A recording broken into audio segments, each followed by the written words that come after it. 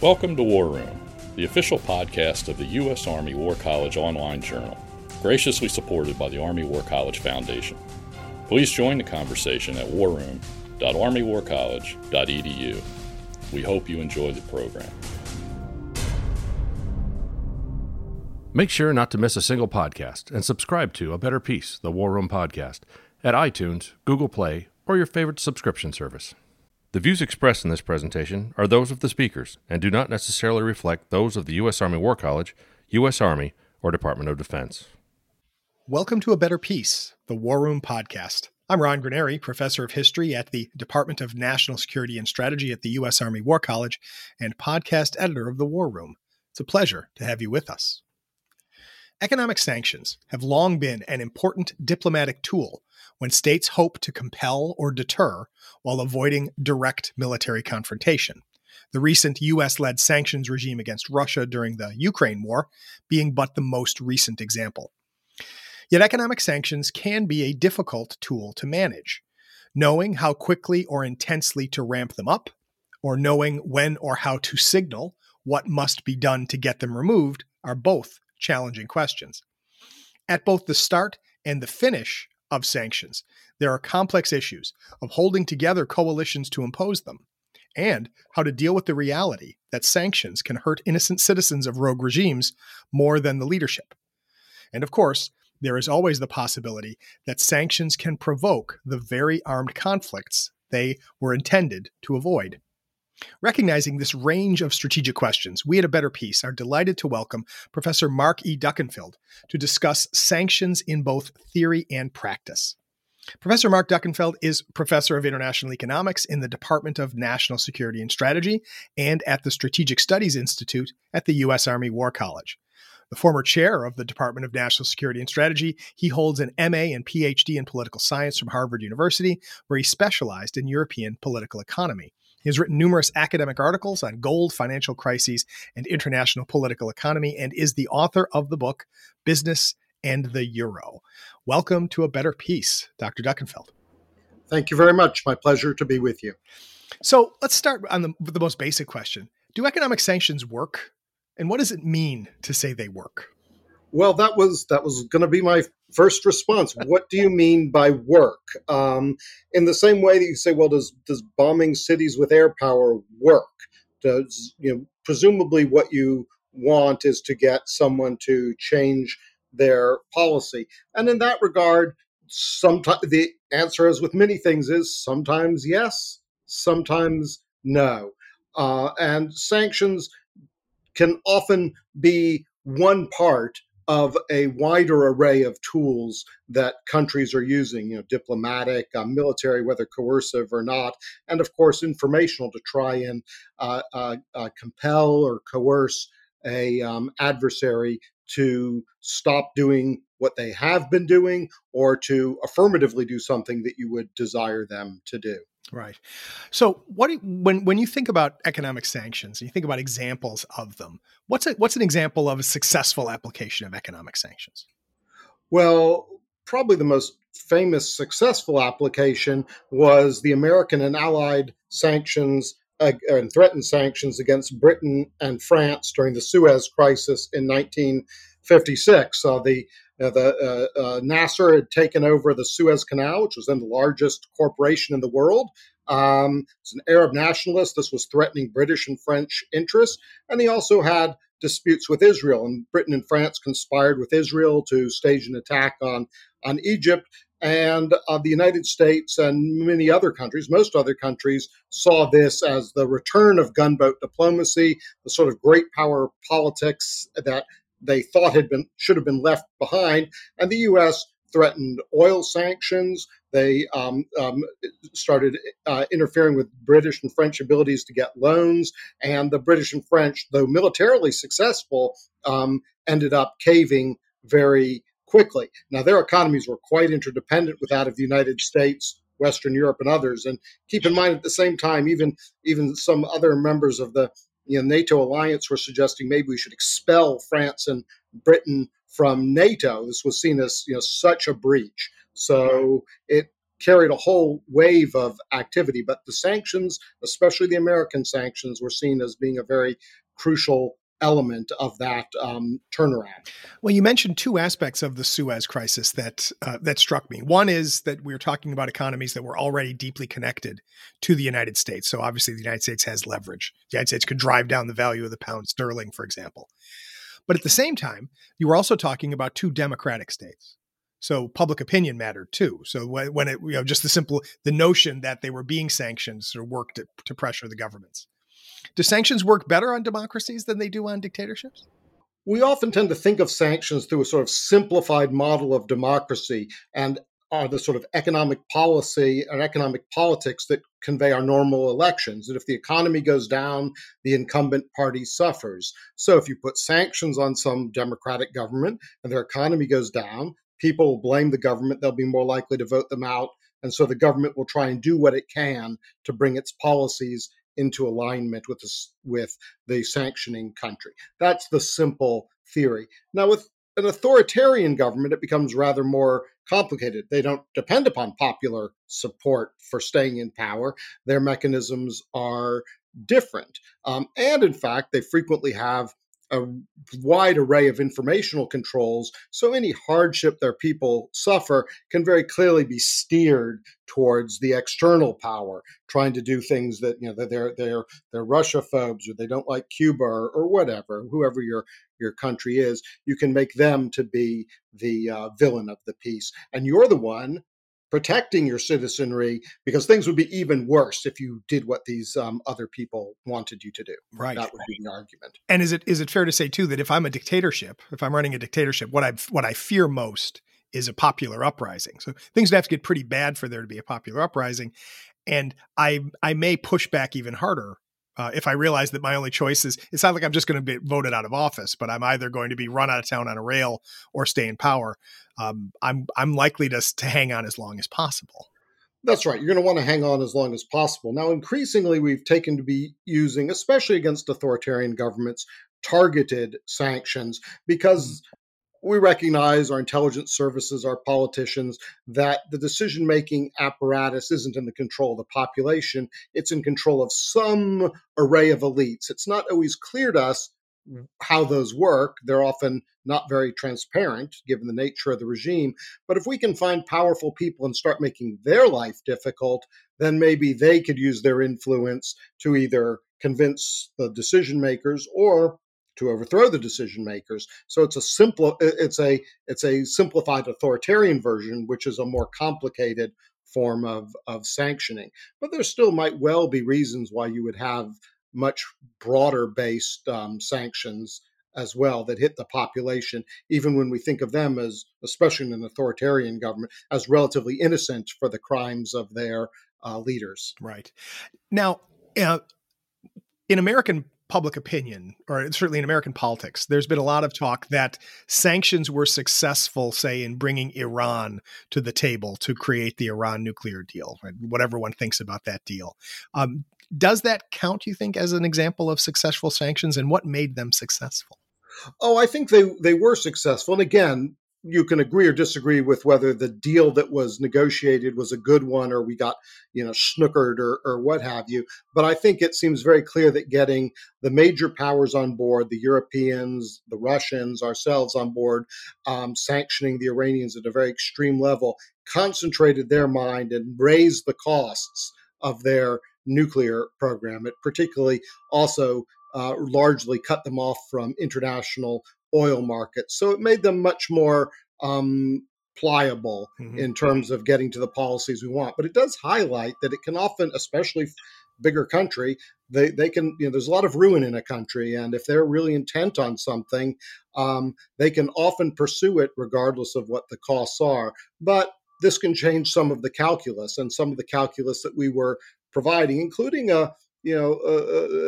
unfreezing some of the Iranian assets that were frozen in 1979 go back to very long-standing and important differences. So yes, I think that would be an example of a successful successful result for a sanction. Yeah. Right. Although, I want to move to the current events in a minute, but just one of the other interesting issues of the Iran question is once the deal was made, and the decision is made to lift sanctions, then that becomes a political problem for the sanctioning state, right? Because we're offering the rewards too big, too fast. We're sending them pallets of cash or whatever it is that we're accused of doing, right? Yeah, and that can get that can play into the domestic politics of the country. The pallets of cash were Iranian assets we'd frozen. We weren't giving Iran money. We were releasing money we'd held on to for 30 years that had been their regimes. But one of the methods of sanctions, you want to set up a set of incentives so that people are doing the right thing, and they're are within, say, the Iranian sanction agreement or the nuclear deal, sort of snapback sanctions. If the Iranians didn't hit certain targets at certain points, sanctions would come back into effect. So there was a way of calibrating metrics to achieve progress. It could also build trust that the Iranians don't want to thoroughly denuclearize or stop their advances if all of a sudden, the promise is only at the end. They can go little bits of the way and build trust that if they keep going, then more will be forthcoming. And you could get to an agreement at the end that if you were aiming for a Big Bang agreement, you never would have got because there wasn't enough trust for massive release from sanctions because of the risks you articulated, and at the same time, the risk that shutting down a nascent nuclear program also would take a great deal to start up again. So both sides can make incremental steps and get to a better outcome that way. And so then I have to ask the gloomy question, and that is, can you think of an example where the application of economic sanctions had the opposite effect, or let's say had a negative effect rather than the one that may have been envisioned by the imposer of sanctions?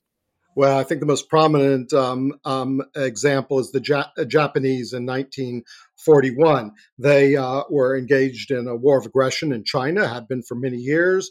The United States didn't like this, sought to pressure them, kept ramping up the sanctions. The Japanese expanded their war into French Indochina, and the U.S. decided that they would embargo oil. But even more so, that is, the Japanese had built a war chest, a lot of gold and a lot of U.S. dollars in the United States, and they had licenses for enough oil to get them through 1943. But when the U.S. froze all their assets in the U.S., Japan had no way of paying for the oil they had licenses for. The U.S. In fact, the U.S. never returned the money they froze. So even if the Japanese had wanted to get oil from, say, South America or elsewhere, someone willing to sell, they didn't have the money because the U.S. had frozen it because it was in U.S. linked institutions in the United States. The Japanese couldn't get at it, and the Japanese had they had a great deal of gold. In fact, they continued mining gold in the war. They ended World War II with twice as much gold reserves as they started it with. But the freezing of their financial assets gave them a choice. They couldn't get the raw materials for their war machine. So they would have to either stop their aggression, which they were loath to do. They would have to accept a huge amount of impoverishment if they kept going forward, or they would have to accept subservience to the United States, that this weapon would be something the U.S. could always use, and or they could launch a further war of aggression, try and seize the resources that they required, the oil of the Dutch East Indies, and that's what they chose. That they were not going to accept becoming a de facto colony or vassal of the United States. They saw how that had worked for other countries with the Europeans. That wasn't what they wanted, so they lashed out at Pearl Harbor and the British and Dutch possessions, and launched a war that the United States had been seeking not to have. Right. So instead of sanctions being a replacement for war, they became sort of an overture to war, or a prelude to war. Yeah. That's right. And the Japanese were pretty good to the United States, that they saw the freezing of their financial assets, the cutting off of oil, the diplomatic endeavors that got the British and the Dutch to agree as well. And the British and Dutch were very much reliant on U.S. support for their war against the Germans. So they went along, and it put the Japanese in a tricky spot. Mm-hmm. Okay, so let's move to current day. So we think about these historical examples, and they'll be sort of looming in the background of this discussion. What, if anything, about the current push for sanctions on Russia has surprised you? Well, I was surprised at how draconian and extensive they were, especially in the lead into the crisis. But part of that surprise, I think, is the surprise that most everyone in the West had about the extent of Vladimir Putin's aggression against Ukraine. I think what was put up ahead of time, the sanctions he would face, seemed to be predicated around the Russians seizing the remainder of these separatist regions, that there was going to be a price for that. Maybe it would include Nord Stream 2. It certainly would include a variety of other financial sanctions, and the fact that Putin went not simply with, these are Russian republics that should be autonomous or their own people's republics, but went with Ukraine is not a country. They're part of Russia. They're a bunch of, we're going to extinguish them as a country. That was so much beyond what had been expected and anticipated that the sanctions on offer then had to be upped to match it. So you had the total freezing of assets, cancellation of Nord Stream 2, blocking from SWIFT, all of the, now the pullback of companies, the massive sanctioning of oligarchs, the grabbing of yachts, all the things to warm one's heart. Well, but I guess that's the question. So that the sanctions became much more intense than people might have expected. The unity of the sanctions, the sanctioners, has also been pretty impressive. That the United States has been able to create such a broad international coalition and hold it together, right? Obviously, with notable exceptions, right? Not the Chinese and the Indians, but certainly the Europeans and the North Americans are together on this.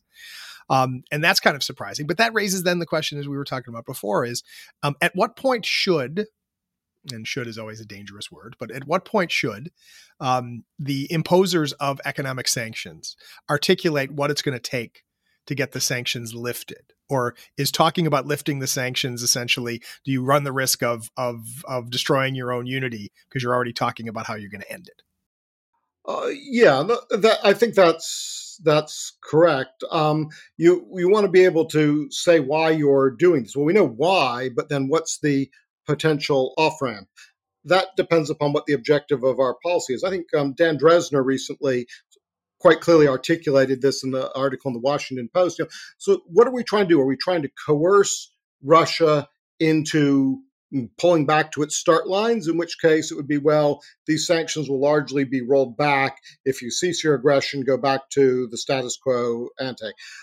That's one option. But if, on the other hand, we decide Vladimir Putin and his regime are bad actors, doesn't matter if they go back, we're in this for the long haul, then we're in an issue of containment. We want to, however this pans out, deprive that regime of resources, raise their costs of operating. We're not going to be unfreezing their assets as long as a regime of this nature remains in power. And this is going to go on for some time. Now, that seems to probably be about where we are. But you can see, if that's the case, that if the blinders are off the eyes of the West or the Meta West, that and they've realized how deep a threat Vladimir Putin is to international stability, it doesn't matter what happens to Ukraine. We know he's a bad character. But if you're President Zelensky, this broader issue you'll deal with later. You want him out of your country. And if the West isn't giving Putin an off-ramp, oddly, then Putin has every reason to keep trying to gobble you up. And that puts our containment strategy, which might be a very good strategy for the long term against someone who's as reckless and aggressive as Vladimir Putin, is not necessarily in the immediate interests of the country of Ukraine. That's an awkward circumstance to be in. Although, and especially since one of the reasons I think that, in part, not only the massive aggression of Vladimir Putin, but part of the reason we're in the circumstance today is that President Zelensky is proven to be much more charismatic and brave than people had thought this, comedian would be. Our intel was very good about what was going to happen with the Russians attacking, and so a great success. But there was also accompanied by a big intel failure that our intelligence agencies thought the Ukrainians would fold. Yeah. We were offering Zelensky a ride out, and his courage and deep-rooted nationalism of the Ukrainian people is one that we underestimated. And I think we talk about Vladimir Putin underestimating the Ukrainians. We did as well.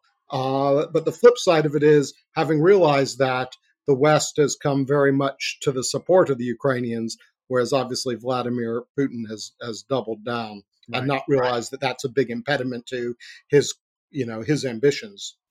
Well, and this gets to the problem of how do sanctions land? How are they understood? Right. Vladimir Putin has denounced these sanctions as economic war, and it certainly has been true not just in the Ukraine in this Ukraine war, but also in previous conflicts as well. That there's a tendency among countries in the West who don't want to have to get involved militarily in a problem to rush to sanctions, as though it's very easy to say, we're going to, yes, we don't like this, but we're not going to get involved militarily. Sanctions will do the job. But what if Putin is serious about thinking of sanctions as economic warfare? At what point does that dividing line between sanctions and military action get eroded? Yeah, that's an important one. And part of the reason that it's often very rare to freeze a country's assets is that sort of tantamount to theft. We didn't give Iranian reserves back for over 30 years. The Iranians got these reserves as the Russians obtained theirs by running trade surpluses. They bought what they thought were readily disposable assets in the West that they could repatriate if they needed to. And then lo and behold, we've frozen them. They can't get at them. So it's not simply that we're not trading with them and saying, "Oh, you're a bad person, we won't trade with you." They're actually holding on to the assets, and it's as if the Russian they would be tantamount to theft, is what they would say. Of course, we would say, "Well, we'll give them back to you," but what do property rights mean if someone else can alienate you from them unless you do what they want? That would be part of the concern, which is why it makes it very serious. We've elevated this to such a level, but then the threat to the international order is quite extraordinary. So it's put us into extraordinary circumstances, but it does start running those risks. At the same time, how much of this will deter or nobble the Russians from being able to pursue their activities? Possibly a great deal, because of what they rely upon from the West in terms of high technology. So they're getting some solution is probably in Vladimir Putin's interest at some point in time, although a solution for him obviously would entail some subordination of Ukraine and finding an off-ramp for himself. Right. Well, and that's the idea at some point. That is that phrase does a lot of heavy lifting there, right? Trying to figure out when do we reach that point, right? When do we understand when sanctions have done enough? And what kind of I'm also wondering, in what ways can sanctions create sort of permanent alterations of international economic relations, right? So say if the Russians, for example, are developing new ways of working through banks or credit cards through the Chinese, right? Will that mean that, there's no guarantee they have to go back to the way things were before, even after sanctions are lifted, correct? Yeah, that's right. So they're blocked now pretty much from Visa and MasterCard and from SWIFT. The Chinese have been developing a payments system, and that's something the Russians could increasingly use. The issue, though, would be how widespread would that be available to them, and where could they use it? MasterCard and Visa are extremely widespread. They have huge advantages, and Russia's really a pretty small economy. And now with lots of travel bans, the countries the Russians like to travel to, which are in Western Europe and the United States, are not available to them.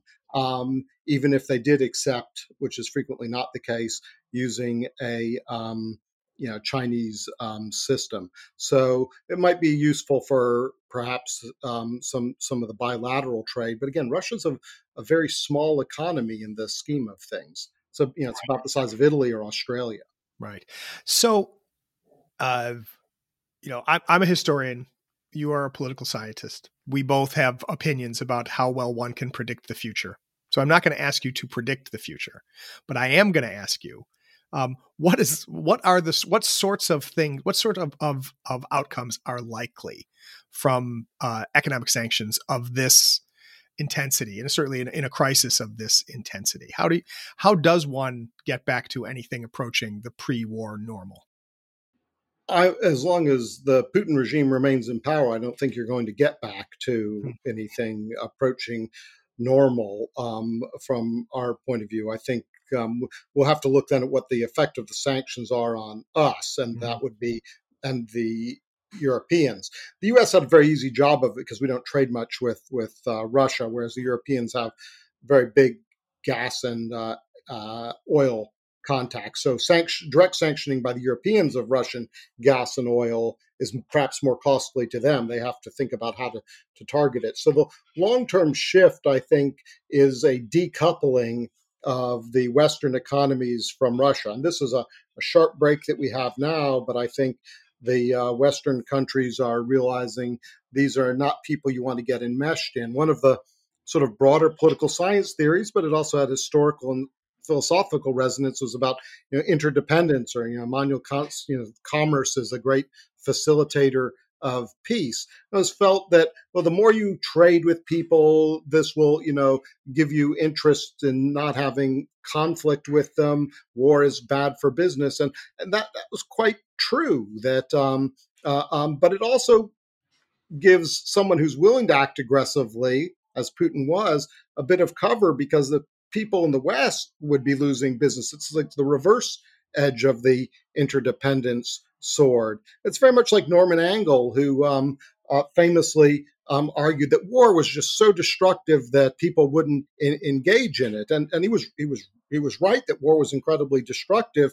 But some people who were willing to threaten it were willing to exploit that against the people who realized very much what Norman Angell was saying, and you ended up in circumstances that were not what you wanted. You'd allowed aggressors to have more of a free reign. Right. And I think that's one thing we'll be seeing, that this reassessment of globalization, that we want to be careful about who our partners are, because if we get entwined with people who have aggressive territorial ambitions like Vladimir Putin, then we're going, do we want to have a large amount of money, jobs exposed to having conflict with him? I am thinking the way you were describing that, right? That if interdependence can work both ways, can sometimes be a problem. If you stare into the abyss stares into you. And so if you are, if my economic interests are supposed to bind you, they might bind me too. So maybe I should think harder about previous sort of simple beliefs that, business will make everybody friendly. Norman Angell's book, The Great Illusion, right, comes out around 1911, I believe. That's right. Which, and we all know that everything was great for the next 3 years until the Europeans decided to kill 9.5 million of themselves in a war that destroyed the European economy. So, economics, we like to believe that it has some kind of rationalizing power over us. But I guess we should never underestimate the irrationality, or let's say, never underestimate the other things that can motivate human beings to do violent things.